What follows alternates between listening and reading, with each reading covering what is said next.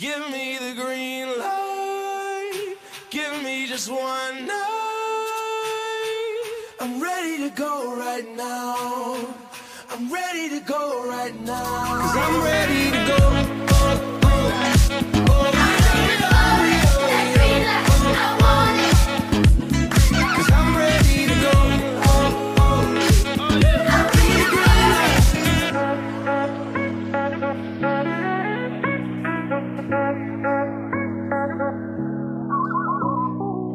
Welcome, everybody, to episode 93 of the Greenlight Podcast. POC, E-Frage, back in the building. We have a goaltending controversy. Let's get into it. That was insane. Then we have a handshake controversy, kind of a like cornball move. You know what I mean? Like, come on. I mean, the core is in chaos. We're talking about Houston, Alabama, Nate Oates, Kelvin Sampson. Listen, let's start with the play call to end the game. Just pure ISO, not even a ball screen, ends up losing the ball. They take a terrible shot. I thought that was an issue. I mean, let's just at least just do the standard ball screen. And this goes back to our theory of end of game situations in college basketball are the worst play calls. It's the same. It's the same. It's always a flat middle ball screen, and we couldn't even get that here. Anyway, they take a 40-footer, and it was clearly goaltending. The dude Davison, I think he's a freshman or a sophomore. You could see it when he did it. He was just looking at the ref like, oh shit, like he's gonna get me. Like I know I did it. I know it was goaltending. I know. And then he just the pure elation when he realized they weren't gonna blow the whistle was hysterical to watch. Oh my gosh. I mean, the game was over. He was like, holy shit, like. And then just bedlam. I mean, of course, like sprinting around the court. But I mean, what probably, by far and away the worst call of the year so far. Kelvin Sampson has every right to be mad. We can get to like the trash can and like that. Like that's a tough look. What do you think? I mean, the thing that's all weird to me, and with all this, and even if you look at the NFL with some of these rules, and is the no call. It couldn't be reviewed because it wasn't blown because a whistle wasn't blown before the clock expired. So, but even just there's ended. So many. Yeah, so the game's ended. So you can't look at this. There's so many things. I mean, it's the same way as you look at when the Saints and the Rams and the pass interference call, and you can't review a pass interference. And it's these technicalities that I just wish we had like a common sense clause or something like that. Yeah. Like, and I know that just opens up an even larger can of worms, but the fact that we're in a situation where everyone's walking away and saying, hey, clearing away, hey, this is what we think happened. But because of the way that the rules are set up, again, and it said, and I'm looking at Goodman had a tweet. It says, two prominent officials to me on not looking at the final possible goaltending play just said the rules need to be changed. We need to be able to take a look at that. And we tweak all these things. I'm sure it probably will. It's one of multiple rule changes, I think, that you could say needs to be tweaked in terms of just, and we've gone back and forth with a lot of these. Look at like coaches being able to call timeouts versus players on the floor, or being able to, and one thing, obviously, the NBA difference of being able to advance the ball to half court versus not. I mean, I feel like so many things are being tinkered with. You're looking at quarters. You're looking at 6 fouls. You're looking at, I think one of the most simple things is how do we make sure egregious things do not happen, or we can correct those. But at the same time, we're also not spending. Yeah, we can't spend too much time on it because there's so many of these where block, charge, any of these where we're spending too much time. So I get you don't want to nitpick every single little thing up for video review, but honestly, it's just. But this is you could have spent 20 minutes if you got it right. You got it right. The game was over. Yeah, nobody's waiting 100%. For anything. But I agree with you in the sense that like some of these reviews in the NFL are just it takes so long, and then the game stopped. Yeah, I agree. I mean, look. The handshake thing, it was funny on Twitter. He was about to shake his hand, but like, come on, man. It's just, I don't know. I don't know how I feel about Nate Oates. I'm like very torn. So Nate Oates was at Buffalo as an assistant when I was there when I was at Ohio and we played against, and I remember, and obviously it was Bobby Hurley, it was under Bobby Hurley. And I just remember thinking like, all right, it's just a promotion and a step up. Like Nate Oates has proven a lot. Like from, if you look at like, you look 10 years, 15 years ago, he was coaching at Romulus High School. His story's crazy. Yeah. Story's crazy. And I think he does like X and O's. I mean, he's won. Like the thing that's crazy to me, and the reason why I go back, I don't know what I think of him either. Like his name's being thrown out there for Maryland. His name's being thrown out there for other jobs. It has been even for the last couple of years. I think he probably eventually could get another big job or a bigger job than Alabama. What I go back to is Buffalo, and you know this even when you were at Ohio, Buffalo always had really talented teams, really good players. They had back-to-back MAC players of the year, won like the regular season, and like never got it done under the coaching staffs previous. Not even just Hurley, but even before that. And then he came in and just started this just streak of like consistently winning regular season and the tournament. He goes to Alabama, and not that Avery Johnson, I don't think Avery Johnson did a horrible job. He didn't completely leave the cupboard bare, but I mean, he's bringing in guys left and right. Like, when else is a Javon Quinterly going to go to Alabama? Like, yeah, I know I get that's a transfer situation, but you're getting these guys. And when was the last? I mean, honestly, like Alabama basketball was this relevant and what he did this quickly. So a long time. I do like I'm the same way. Like I'm not 100% sold on Nate Oates, and it's kind of weird. Yeah, but I don't really have a reason not to be outside of just it's weird. Yeah, and I don't know how I feel about it. They go, you look at them against Iona and you're like, oh, wow, this team's okay. They're not as good as they don't live up to the hype. But then you see them in some of these games where they're beating top teams. And they're unbelievably impressive. So, I mean, they're sitting 11th in KenPom right now, and they've got, their only losses to Iona, and they've got wins over number 5 Houston, number 2 Gonzaga. And they're probably going to beat the brakes. They play Memphis. They're only projected to win by 2. They play Memphis tomorrow night, probably tonight as you're listening. You guys are listening to this on the 14th. But I mean, they're projected to basically win out until basically February. The only games they do, which will be really interesting. They play Baylor in the Big 12 SEC kind of showdown. That'll be a good one. I'm excited to see him play Kentucky. Yep, there'll be some good ones in there. Which, speaking of Baylor. I'm curious. Yeah. We might. Yeah, good transition. A little transition into. I watched 0 minutes of this game because I was watching NC State Purdue, and my ABC. I think it was on ABC. My ABC app. Yeah, it was ABC. Yep. Was not streaming, so couldn't watch it. So tell me everything. The one thing I wanted to bring up, and this is maybe just me being like a disgruntled Virginia fan or anything, but like Villanova scored 38 points. 36 points. And they had, was it 19 at half they had? I saw the score at halftime. I was like, no 15. way. It was 15 at half. Ooh. It was 25-15 at halftime. Okay. If you break, and this is the crazy thing, KenPom breaks it up into quarters. So first 10 minutes, second 10 minutes. Villanova, first 10 minutes, 7 points, 8 points, 7 points, 14 points. So 14 of their 36 didn't come until the last 10 minutes of the game. That's wild. And obviously, like if you look at it, I mean, Gillespie was 6 points, 2 of 7 from the field. Justin Moore was Twitter was all over Colin. And they went 6 of 27 from 2 and 6 of 27 from 3. So it went 12 of 54. And the reason why I bring this up is not to knock Villanova. I love Jay Wright and I love what he's built, but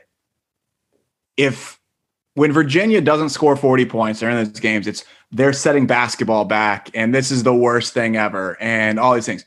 And then you get Villanova, who is the most free-flowing, space the floor, shoot a ton of threes, positionless basketball, and they struggle to score. They don't score 40 points.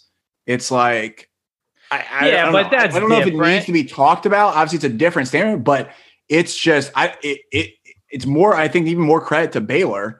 A team that lost a national championship team that obviously they've got Matthew Meyer back. They've got Flo Thamba. They obviously brought in a Kinjo and they've got Flagler back. But the majority and Everyday John, but the majority, like those top guys, like their guards are all gone. And to hold a really good Villanova team that's probably the best team in arguably one of the best conferences in the Big East. Yep. 36 points is like unbelievably impressive to me. So, okay. So back to but Villanova is not trying to play that style. So that's why they're not going to get crushed. Like they played horrible. I get that. No, totally. And I mean, Villanova, even after that performance, they still the sixth best offense or sixth best rated offense on KenPom in the entire country. I think my point just being like good defense. Like, I mean, obviously it was good defense and poor shooting, but like no matter what, like you can't, I mean, you could play the most opposite style of basketball Virginia has, and you can still score a low amount of points, which Villanova did. I'm not worried about Villanova. I think I'm more impressed by Baylor than anything. Like they go into Big East play, they get Creighton, Xavier, and they play Temple, Seton Hall, and Creighton again. So like I'm really excited to see Big East play, and they are projected to win every single one of their games the rest of the way, except for at UConn. But all these teams are like top, like Creighton's 61st, Xavier's 24th. We got Seton Hall's 26th, Butler's 85th, Marquette's 77th.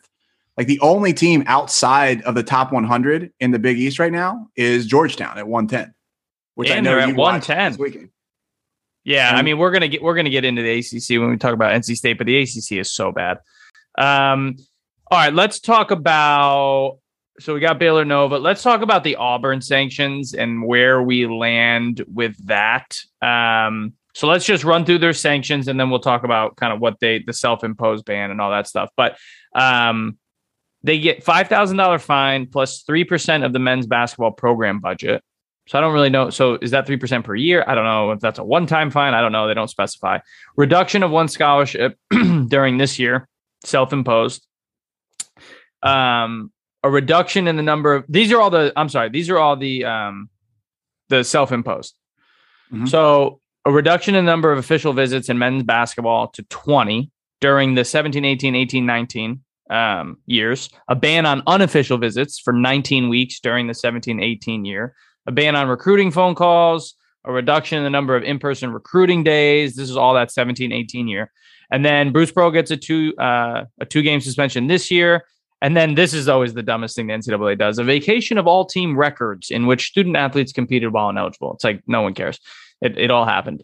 Which I would just like to make a side note. I would say took my wife to NC State game about a week ago, and she's like, "Why?" It's like NC State hasn't been to the NCAA tournament since 2006. That doesn't seem right.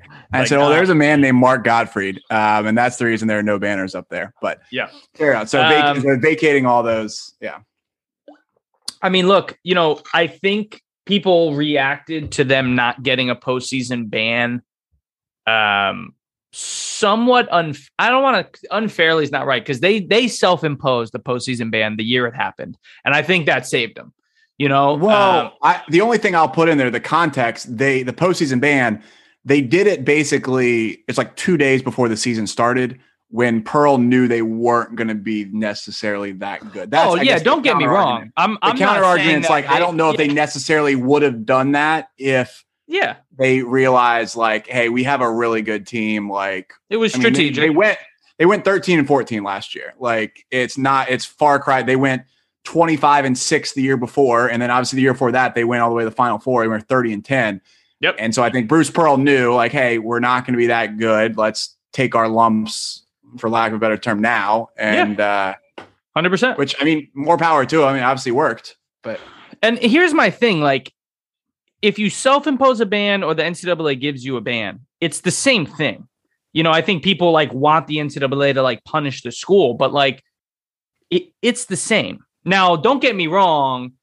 Them doing it this year would hurt Auburn more than they did it last year. Well, it's the reverse Oklahoma State.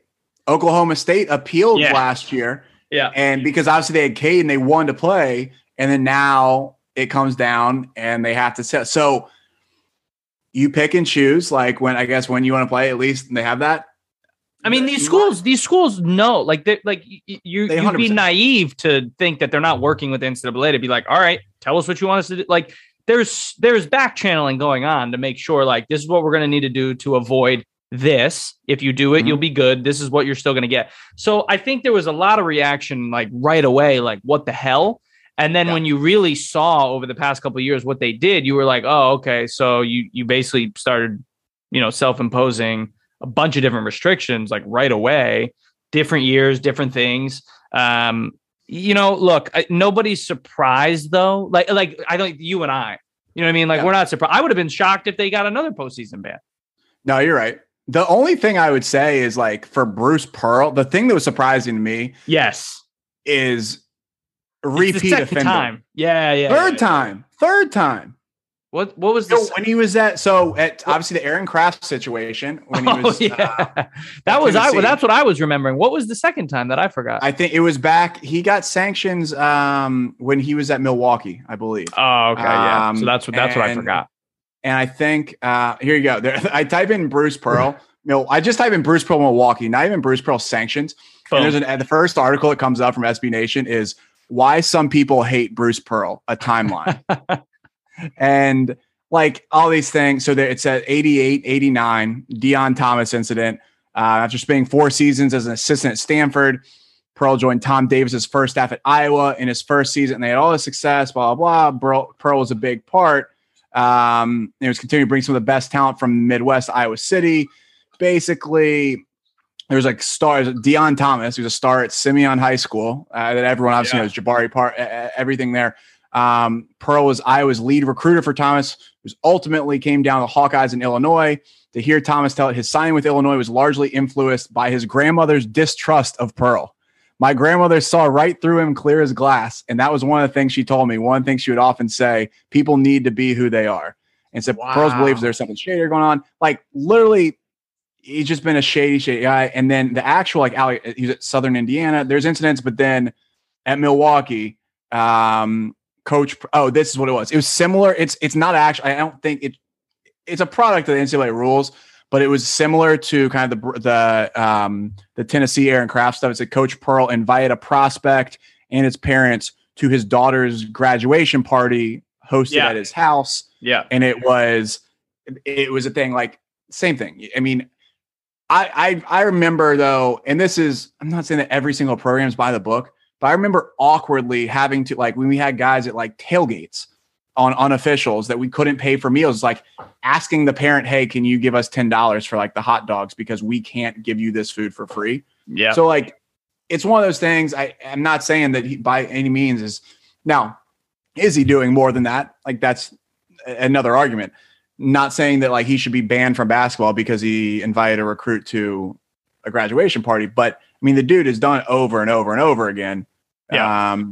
So it's just kind of surprising. And it was obviously all this stems back to the FBI investigations, and it shows how bad the FBI messed up, which we've talked about a million times, all of this. And two, how little enforcement power the NCAA actually has on any of this, because Auburn's lawyers won this situation. Auburn's lawyers and their administration, they came out winning this. Remember when the dude in the Southern District of New York came out and was like, we have your playbook? It's like, bro, I don't know what you had, but you didn't execute anything. I mean, I forget whose article it was. I think it might have been Seth Davis or somebody. It was something The Athletic wrote. And it was like, it starts the article with that. And it was like, no, like Kansas, NC State, Auburn, all these schools you thought you had, they have your playbook, because not anything outside of like Oklahoma State, you could say right now, maybe has had the harshest punishments they're getting this year. Yeah. But like the biggest schools, LSU with Will Wade, Kansas with Bill Self, like NC State now, obviously different coaching staff and like Gottfried and all that, but like Arizona, all this is being delayed. And then you can even say, even going back to the UNC and the academic scandal, it talks about that. It's like the NCAA really does not have the enforcement power.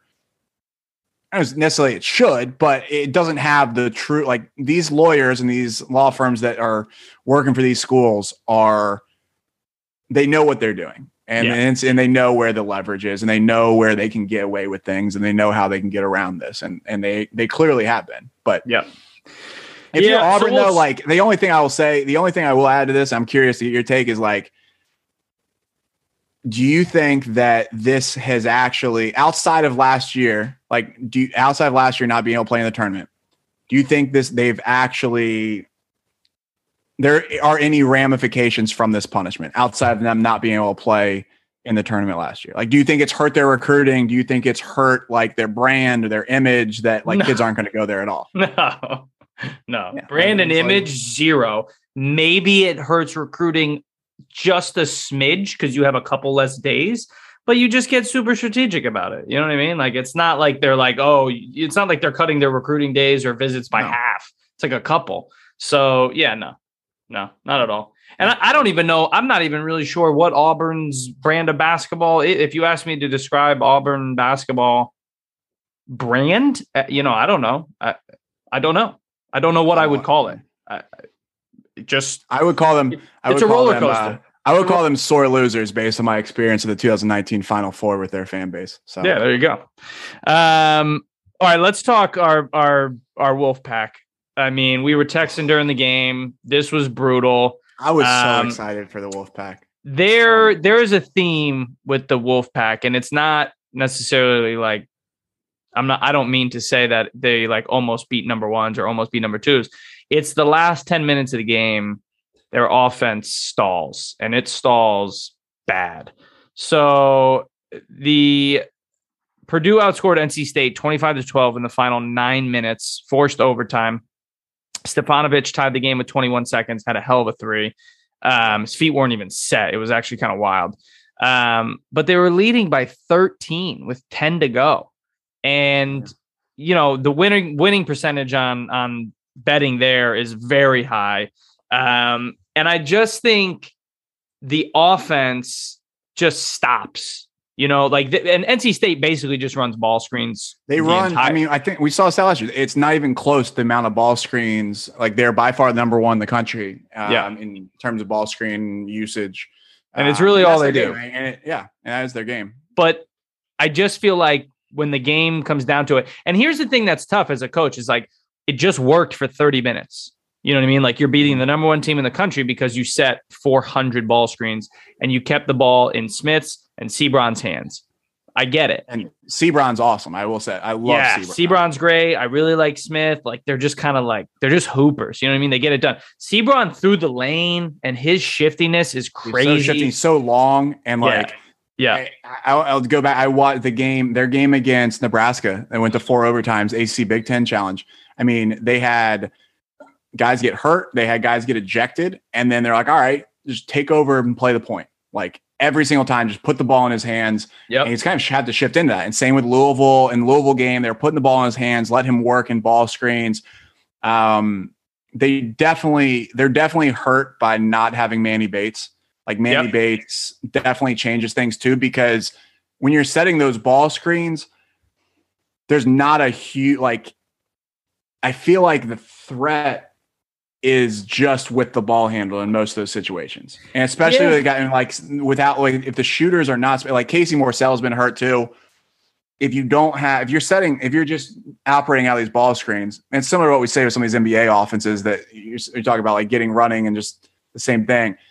If you're not posing those threats in other areas, it's a lot easier for the defense to just say, nope, I'm going to take this away, and it can start to shut down quick. Now, yeah, I mean, the ending, though, I mean, we have to talk about the ending. Travion Williams launches the ball sideline out of bounds, 2.1, 2.6, something like that left, just throws it out of bounds. I mean, really the only sideline out of bounds from the opposite end. So from NC State's end, basically at the coaches line, pretty much. They were trying to throw it to Edey, the big dude. It was just a horrible throw. Throws it out of bounds. NC State gets no one touches it. Yeah, nobody touches it. So they get it in their own half. Yep. And then Cam Hayes throws the ball he's out of bounds. The only thing I will say for him is Purdue put Edey on him. So you've got NC State's smallest guy with him, and he throws a bounce pass from there, and it hits the line first. Hits the line, which is brutal because I can't remember who he was throwing it to, but he would have had a decent look at it. Like, he would have been able to catch that, turn and fire, maybe take a dribble and shoot. But Jericho Helms. Yeah, it was Cole Helms. Yeah, that's what it was. And I honestly think Kelly, my wife was watching with me. She was like, oh, that's the look. She's like, that's the look you want. Like, he was, because Who was it that was trailing? So, I mean, they set a good screen. Yeah, for him it to get was a lot of space too. Now he would have he needed to square up and take it, but yep, you got the look you wanted, and it was right there. yep. But then you give the ball right back to Purdue. Yeah, so that was brutal. Then they go into overtime, and Purdue kind of takes over. Trevion Williams is so good. He's so fun to watch. Like, I don't understand ever not doubling him. He can get to his spot so easy. If it's just one-on-one, like, I don't know what his percentages are. 60, 75% of the time he's going to score the ball. Like, the dude is so good. Ivy, I just love in the Ken Pom Player of the Year like efficiency ratings right now. And the dude's like, he's still coming off the bench. I'm assuming, yeah. I mean, he's only playing that. This is what's crazy. Yeah, he's only playing 51% of the team's minutes, which is down from 62% last year and even 52% the year before. It's unbelievable. It's pretty wild. He's putting up the second best numbers basically of anyone in the entire country, and he's playing half the team's minutes. Yeah. Wild. Well, we were rooting for the Wolfpack. And I think the Wolfpack can I don't think they're good. They need to get. I feel bad. They've been hurt by injuries. They're like on the right track. I think they're going to give like a tough game against Louisville. Let's see who they go play Butler next on Saturday, and they get a couple non-conference. Wisconsin, Penn State. Oh no, excuse me. I'm sorry. I'm looking at. You're looking at Purdue's schedule, but they get Richmond, Wright State, like Miami, FSU, Virginia Tech. Like the ACC is just not in a place where I think they can be competitive in the ACC because there's just no one outside of Duke that's really very good. Like, no, dude. Honestly, UNC is probably the next best team, and then Virginia Tech. But then Virginia Tech just went and lost to Dayton and turned the replies off on their tweets. Did they? When it was last time you saw a team do that? Most embarrassing. Wait. Who turned their replies off? Virginia Tech. Oh, wow. Dude, I can't make this up. I need to find the tweet of what they sent. Now they lost to. Okay, you find the tweet. I got an ACC stat that was texting me today. Please. This is for NC State. 7 of their 19 ACC games. So they play 19 ACC games. They have 19 left. Are quad 3 games. 7 of 19 in the ACC. The ACC should have 0 quad 3s. 0. No, 0. They should have 0. Like, I don't think that's a crazy statement.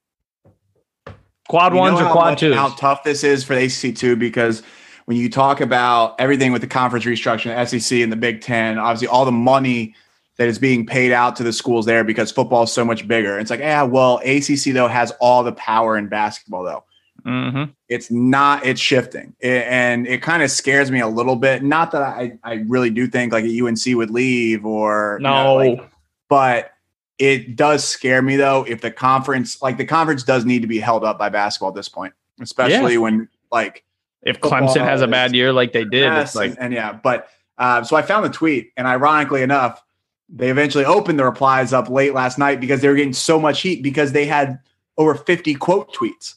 And so they tweeted hard fought and it's just a picture of like an aerial picture of and see if you can see. It's just an aerial picture of like UD Arena and from the game. And it says hard fought battle in Dayton. Incredible environment. We'll learn from this. No final score, no like anything, no link. And then replies are completely turned off. And so all these people, the first replies, LMAO just opened up the replies. Oh, I can reply now. Oh, the comments are open. Like, dude, I actually think all professional and all sporting social media accounts, specifically Twitter, should just not tweet that. When you lose, you lose. I don't think you should tweet it. Tell me one benefit. Just don't. It's not, and don't tell me. The only thing that's awkward is I remember that Texas football, I forget who they lost to, and they went dead, and Big Cat basically was like, no, they're fully dead. And he was basically trolling them until they tweeted ever again. They hadn't tweeted. It was like they took I think it was against Oklahoma. Like they took the lead. That was in their last tweet for like 72 hours was that. And it's just sitting out there. It's like, when are they going to tweet again? Like, they're really dead? Like, pulse check. Look, but I don't see one positive thing to tweeting out the losing score. Like you'll get the Right. occasional like fan that's like, yay, like you tried hard. We love you. See you next game. Final link to One. the box score. Like you have to post the press or like the link to the box or whatever. It's not like on your website. You don't necessarily have to do that on whatever. But I think honestly, it's like it puts even more of an emphasis on the school. If you have a good, it's not a big deal. I think when you approach it the right way, and maybe I don't even make fun of it, but like You can't make really- fun of it. You can't make fun of it. because you get people that are mad either way like this. But Can't make fun of it. You can't if you're gonna post something, you can't turn off the replies. Can't turn off the replies. That's absurd. That's absurd. All right, let's talk through. I actually want to talk through an insane stat that I saw. UConn women's basketball. Rarely do we talk I did about. see this as well. Rarely do we talk about UConn women's basketball. And now, of course, like I'm not going to have the stat up. I think I can remember it. But so they lost to an unranked team for the first time since 2012. That alone is insane. So that's number one. And then number two, they've fallen to their lowest ranking in 14 years. And they're 7. 7, dude. This is like when we look at in 10 years, 20 years, when we like look back at Gino's run, like nobody's touching it. I mean, No, Coach K it's doesn't not even even close. Coach K doesn't even come close. Can't even sniff it. I mean, It's not insane. it is the brotherhood on steroids of like Steroids. no, like No, yeah, I have sisterhood. to, like I have to go now. Like not to be fair, they haven't won every single championship. But if you're like a But McDonald's, even then, All-American, even like, what you just said is like that's how far it's gone. It's like, well, they haven't won every single one. It's like I just want to say the crazy thing about this too, and she got hurt about a week ago. Is Paige Beckers is like arguably Yeah, and that's kinda why they've they're had big struggling. names. They've had massive names, and you've got obviously Brianna Stewart, you've got Maya Moore, you've Everybody. got everybody, and like Tarazi, honestly though, Bird. like Paige Beckers though, and now like she's the first she signed with Gatorade like right before she got injured, and she's Did you see how she got hurt? By Gatorade's the way, first NCAA athlete partner. And like, so arguably is one of the biggest people. And now when she goes down, I mean, that sucks. did you see how she got hurt? I didn't. I just saw was that the- she, Dude, so then Gino got heat. So they I don't know. I don't remember who UConn was playing. They were up 30. There was like 45 seconds left, less than a minute left. And they inbound the ball to her, and there's light pressure, like from whoever they were playing. And she basically like went to make a move, and her left knee like hyperextended and like went forward, and she almost just like fell down, like just dribbling. Jeez. It was the weirdest injury. it's brutal. And so then, of course, like Gino got a bunch of crap, like, why is she in the game? All this stuff. But it was such a freak injury. It was just not normal. So I don't know if he can get the blame for that. Anyway, I just wanted to bring that stat up because it's insane. It is crazy. And the best way I think I can summarize this, and this is not a knock at the WNBA, because I think they've been elevating, they're getting a lot more exposure, and they're getting a lot more eyes. The brand of UConn women's basketball, knowing, hey, that's the top team, that's the top school, far outweighs any WNBA franchise. Like if you just had a I agree. casual, random sports fan, and you said like UConn basketball, and you're like, oh yeah, like UConn, like yeah, they're the most. They're always and I think- good. and you used to be able to say that with Tennessee. Yes. You can't anymore. Yep. You could say that with Baylor for a while, but even Kim Mulkey left Baylor and went to LSU. Yep. Even if you look at right now, even as good as like Seattle has been in the WNBA or the LA Sparks or anything like that, it's okay. Yeah. Like yeah, Seattle's been good. They've been Sue Bird and Brianna Stewart. But you just say There's UConn, more- it's like, there's more- UConn's UConn. Like, it's Yeah, not and I even close. think there's probably, well, I don't know. Actually, if when I say this is me assuming. I would assume there's more women college basketball fans than there are even just WNBA fans. Like, dude, the UConn I think it's shifting a little bit, but yeah, it's UConn women's basketball like sells out like almost every other game. Like, I would love to look at their ticket, like even more than the men do. So it's insane up there. Like they do. And Connecticut last is thing not on messing this around. topic, I read recently there's a lot of people, I think within the NCAA, that actually are in favor of moving all of it to one site, men and I women. saw that. That would be kind of cool, wouldn't it? It would be cool. I am a little worried about the logistics. I mean, you and I mean, how The many city Final would be Fours have you crazy. been to? And it's already, especially depending where you are, like It's overwhelming. Hotel rooms and it's a lot. Like there's always something going on. I think, I mean, it's probably better for like this, like, I mean, I guess, I mean, if you want the women playing in the giant NFL stadiums, or would they play in the arenas? Like, I don't know if you're going to get 80,000 for the women's Final Four, but it would be cool. I just don't know logistically because it's such a massive event as it is. But it would be good to try and help, level the playing field and make sure that they're playing on the same, like we looked at last year where the facilities that the women had versus the men were just absolutely atrocious. Yeah, and dude, so, that was wild with the weight. I just don't want the reverse thing as if, playing them in, say, Lucas Oil Stadium, but it's not packed like 80,000 like it would be for the men. They just got to do it. They got to do it the right way. And I think, but most likely UConn will be there at some point. Yeah.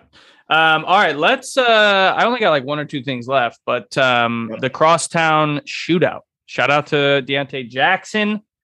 Xavier dominated Cincinnati. I didn't realize UC has lost 3 straight and 8 of the last 11. That's brutal. Well, they had some, as soon as Mick left, they're already on their second head coach now since Mick. I think Wes Miller has them probably going in the right direction, but they did have a pretty atrocious hire with John Brandon there, that the players basically and the families ran out of town. So that was tough. And but it is bad. It's every year now when Xavier's winning, not Chris Mack, Travis Steele, he goes to a bar, he takes out $1,000 in cash, big old stack, hands it, pays the bar tab for everyone, goes wild, goes nuts, and he just keeps doing it. I think Travis Steele's got to be then undefeated against Cincy, no? I think last 3 and 8 of the 11. Last 3. Okay, so then he lost. He must have lost 1 or 2 in there. They beat. Okay, so he you're right. I'm trying to think which year Steele's first year was. 18. No, 19 was his first year. So 19 they lost, and then so they lost to Cincinnati his first year, and then so he's 3-1.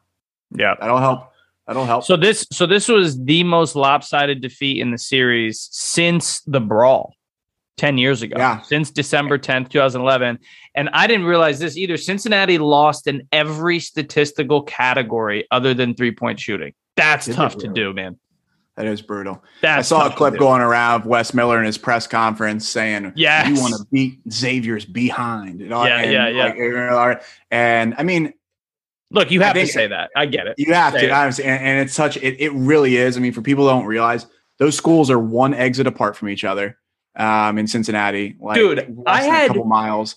I had no clue how small Xavier's campus was. They couldn't be more opposite schools too. Massive campus at Cincinnati, city school, and you've got a small, tiny private school. It is tiny. Cintas, great. I mean, great awesome atmosphere, arena. great arena. Awesome. The best thing, honestly, I'm glad that it is back to these home and homes, because for a little right after the brawl, they played it at US Bank where we saw Dave Chappelle. They played it neutral site and just didn't have the feel. I like going back and forth between Cincinnati. Yep. But I mean, Xavier is 24th in KenPom right now. Their only losses to Iowa State. They jump right into. I mean, they've got a tough stretch here coming up. There, they play Morehead State, and before they jump into Big East play, they get Marquette at home, and they go at Villanova, then UConn at home, and they go at Georgetown at Butler. So we'll really see. I mean, they're 9-1 right now. But I've been impressed with them so far, and they're pretty. I mean, they're a big team, and Scruggs has been awesome. He's one of the only seniors. They've got 2 seniors. I guess they're playing. Scruggs has been great. But Scruggs is awesome. I think they're definitely a tournament team. Cincinnati 7-3. They should win their next 3 games too. A couple easy non-conference. And they're in the AAC. They'll probably still. I mean, you said they're 7-3. They'll finish 18 wins maybe. Yeah, but bubbling. And we'll see. I mean, it's definitely Xavier owns that rivalry for now. Yeah, is Xavier. So then Travis Steele, of course, he's getting interviewed and he's like, this is one of the best rivalries in the country. And I think we need to categorize the rivalries differently. Like there's national rivalries where the whole country's tuning in, and then there are region specific. And I would say if we're doing regional rivalries, this is probably the number one in the country. And then another one that, like, my mind. Providence URI, awesome one. Like Iowa State, awesome one. There's different ones like that where, like, Florida State, big deal. Does that matter to anyone else besides people that live in the state of Florida? Probably not. No. And it's heightened so much more because Xavier doesn't play football either. Yeah. And I think because you're just like, it's just Xavier, Cincinnati basketball. They're so close. They both have great histories as programs. They're both like polar opposite. Like, you look like Huggins, and then you look at, like, obviously all the guys. I mean, you got everything. They've had a lot. You've got, I mean, a tree of coaches, some of the best, obviously. But I think of Cincinnati as, well, ironically, in 11, you could say, because I know you had your experience with some of these Xavier guys trying to fight the Ohio alumni team. Good but Lord. Regardless, I always think as, like, Cincinnati, you think of like Kenyon Martin, you think of guys like Yancey Gates. They're going to be the bullies. They're going to come in. They're going to scrap. They're going to be the hard-nosed, tough team, hugging, all that. And then you think of Xavier as a little bit more, I mean, it's the private Catholic school. Yep. And not necessarily, I mean, you've got some guys that are obviously, I mean, zip them up, and two Holloway and guys like that will absolutely get down to business with it. But it's so polarizing between the two schools. And there's definitely more UC fans in Cincinnati than Xavier, but there's still a strong contingent of Xavier. Yeah, no doubt. All right, let's end on two things. One, I just wanted to say shout out to Ben Johnson. Minnesota's still undefeated. Are they? Yeah. I thought they took. Did they? They took. Right? No, they lost. No, they lost to Michigan State. They lost to Michigan State. That's right. Shit. They lost Wednesday to Michigan State. But then they beat Michigan. Then they beat somebody on the road. Yeah, that's why I thought they were still undefeated. Yeah. So shout out to Ben Johnson, man. Josh Adel, what's good? I mean, that's it. That's all I have. I haven't seen much of Minnesota play. I just wanted to shout him out because he's definitely one of, if he's not leading the way, first year head coach is like crushing it. You know what I mean? 100%. He's got to be up there. He's got to be up there. They're taking care of the ball. I mean, they're third in the country in turnover percentage, like offense. So they're taking care of the ball.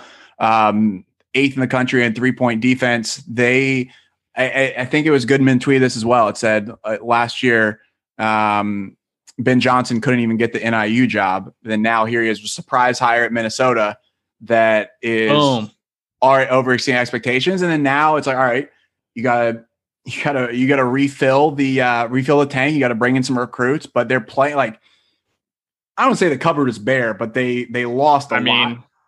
It wasn't losing great. Carr, I mean, it's not like Carr stayed and he's still got like a big time play. Like he's doing a lot better than I think people expect to. Now, not saying they've played the toughest schedule imaginable, but they've got 2 top 50 wins over Mississippi State and Michigan, both true road games, like true road wins against top 50 teams.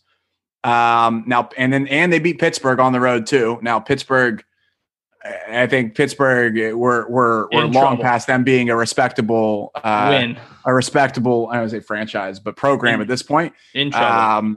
But they are. But I mean, you've got 3 true road wins of your first 9 games against Power 5 teams, like big time ACC, Big 12, and Big 10, like big time. In your first season as a head coach, good for you.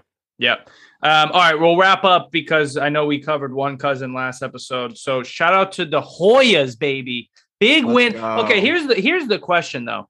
Is this a bigger win for Georgetown or a bigger loss for Syracuse? My answer is bigger win for Georgetown because to me, I think Syracuse still has a shot to. Dude, Syracuse is 5-5. So they got work to do, and they're in trouble because the ACC stinks. Because even if they rattle off 10 wins in the ACC, it's like, yeah, congrats. Like a bunch of those are quad 3s. So I think Syracuse is actually in trouble to make the tournament. Georgetown really was never in contention to win. And I just think it's one of those like kind of season like boosting wins for a team that was picked. If not, no, DePaul was picked second to last. I think it's great, man. I think it's huge for Georgetown. It's huge for Georgetown because I mean, they had a couple tough losses. They started the season on the wrong foot, but then I mean, now they go in. I mean, they've got TCU at home before they go into Big East play. I mean, it's a really, really good win, especially in a rivalry game like that. Well, rivalry that you're not playing anymore. You've got obviously all the history there. Really, really good win for them. And I mean, they're still like, they've got like a lot of, I mean, they've got a couple of seniors, but they've got a lot of young guys. Like young guys, you're bringing them in, like you're going to have those growing pains. So to get a win like this seemed like an awesome environment. Slam. I mean, as it always should be. Syracuse, the one thing, like you said, like I'm not worried about, like honestly, as long as Syracuse gets into the tournament, I truly don't think that my thoughts, like if you told me if we clip this and we listen on selection Sunday, I don't think my thoughts are going to change about their potential as a team going into the tournament, because they just have guys like with Gerard and Buddy that can just light it up from absolutely anywhere. Yeah. I'm not that worried about them as a team. But you do bring up a good point, is that they're 5-5 right now. They've scheduled really hard. Now, to be fair, like they lost to Auburn, they lost to Villanova, they lost to VCU, but like they have 2 good wins. They beat Indiana, and they have a true road win at Florida State, which is a quad one. But I mean, they're gonna have that Colgate at home loss is gonna come. It was Colgate, right? Yeah, they lost to Colgate 100-85 at home. That game's gonna haunt them. That game's gonna haunt them. And they've dropped. I mean, they got as high at that point. They were 38th in KenPom. They're sitting at 68th right now. Yeah, I don't know where they are in the net rankings that just came out, but I mean, their defense is just so bad, Paul. They have the 22nd best offense. If you look at all the defensive statistics, they're 241st in effective field goal percentage defense, 248th in turnover percentage, 306th in offensive rebound percentage, 226, 258, 312. Now, and also like they just, and then their defense is playing. I mean, obviously it's a absolute glacier pace. They're 357. So on defense, it's the longest possessions of anyone in the country. But then if you look at this, is absolutely crazy. And it makes sense because it is the 2-3 zone. 43.5% of their opponent's points coming from 3, second in the country. So they're not playing. And when you have they kind of want 226 best 3-point defense, and that's the issue, funneling everything, especially if teams get hot now. Yep. That's what's scary. You got to be able to match that then. And that's how Colgate scores 100 points on you at home. Wild. What will be interesting, they play Tuesday, is I'm pretty sure, so Jimmy Boeheim, the oldest son that transferred, he went to Cornell for his first 3 years and then transferred to Syracuse. So now we'll then be playing against all of his buddies next Tuesday night. So that'll be cool. That'll be really cool to see. And I think it's at the Carrier Dome. They get 4 straight home games before they got to go at Miami and at Wake. So I don't know, they get Lehigh, Cornell, Georgia Tech, and Virginia. There's some get right spots for them, hopefully. So, hey, guess what? Interesting to see. Guess what? Duke plays this week. It's been 2 weeks. South Carolina State. We know who runs that conference. We know, baby. Come on. And then South Carolina State, App State, Cleveland State, and then they get the Hokies. And then the Hokies. All right. Duke, we'll leave it on this. And this, I'm not trying to pump your team up even more. And this is obviously, we're still sitting here in December. What are you've got to be top 25 in both offensive and defensive efficiency. Duke's where 11th in offense and 15th in defense. So we'll take it, baby. Looking pretty good. It's looking pretty good. All right, next time you hear from us, it'll be episode 95. Yeah. 94. This was 94, right? This is 93. All right, next time you hear from us, it'll be episode 94. Until then, keep road to 100. Bouncing, almost to 100. Deuces. Lately I've been feeling like this what I've been working towards. If you ain't trying to be the boss, then tell me what you working for. Certain doors were closed, but now they opening up. Celebrating with some shots, maybe poke on a cup. Pulls, lust, rust, souls up next, and I got this. Crazy like Britney and the love so toxic. Got a wall up, I'm trying to infiltrate a conscience. Taking 12 shots like where the cops is. Come on.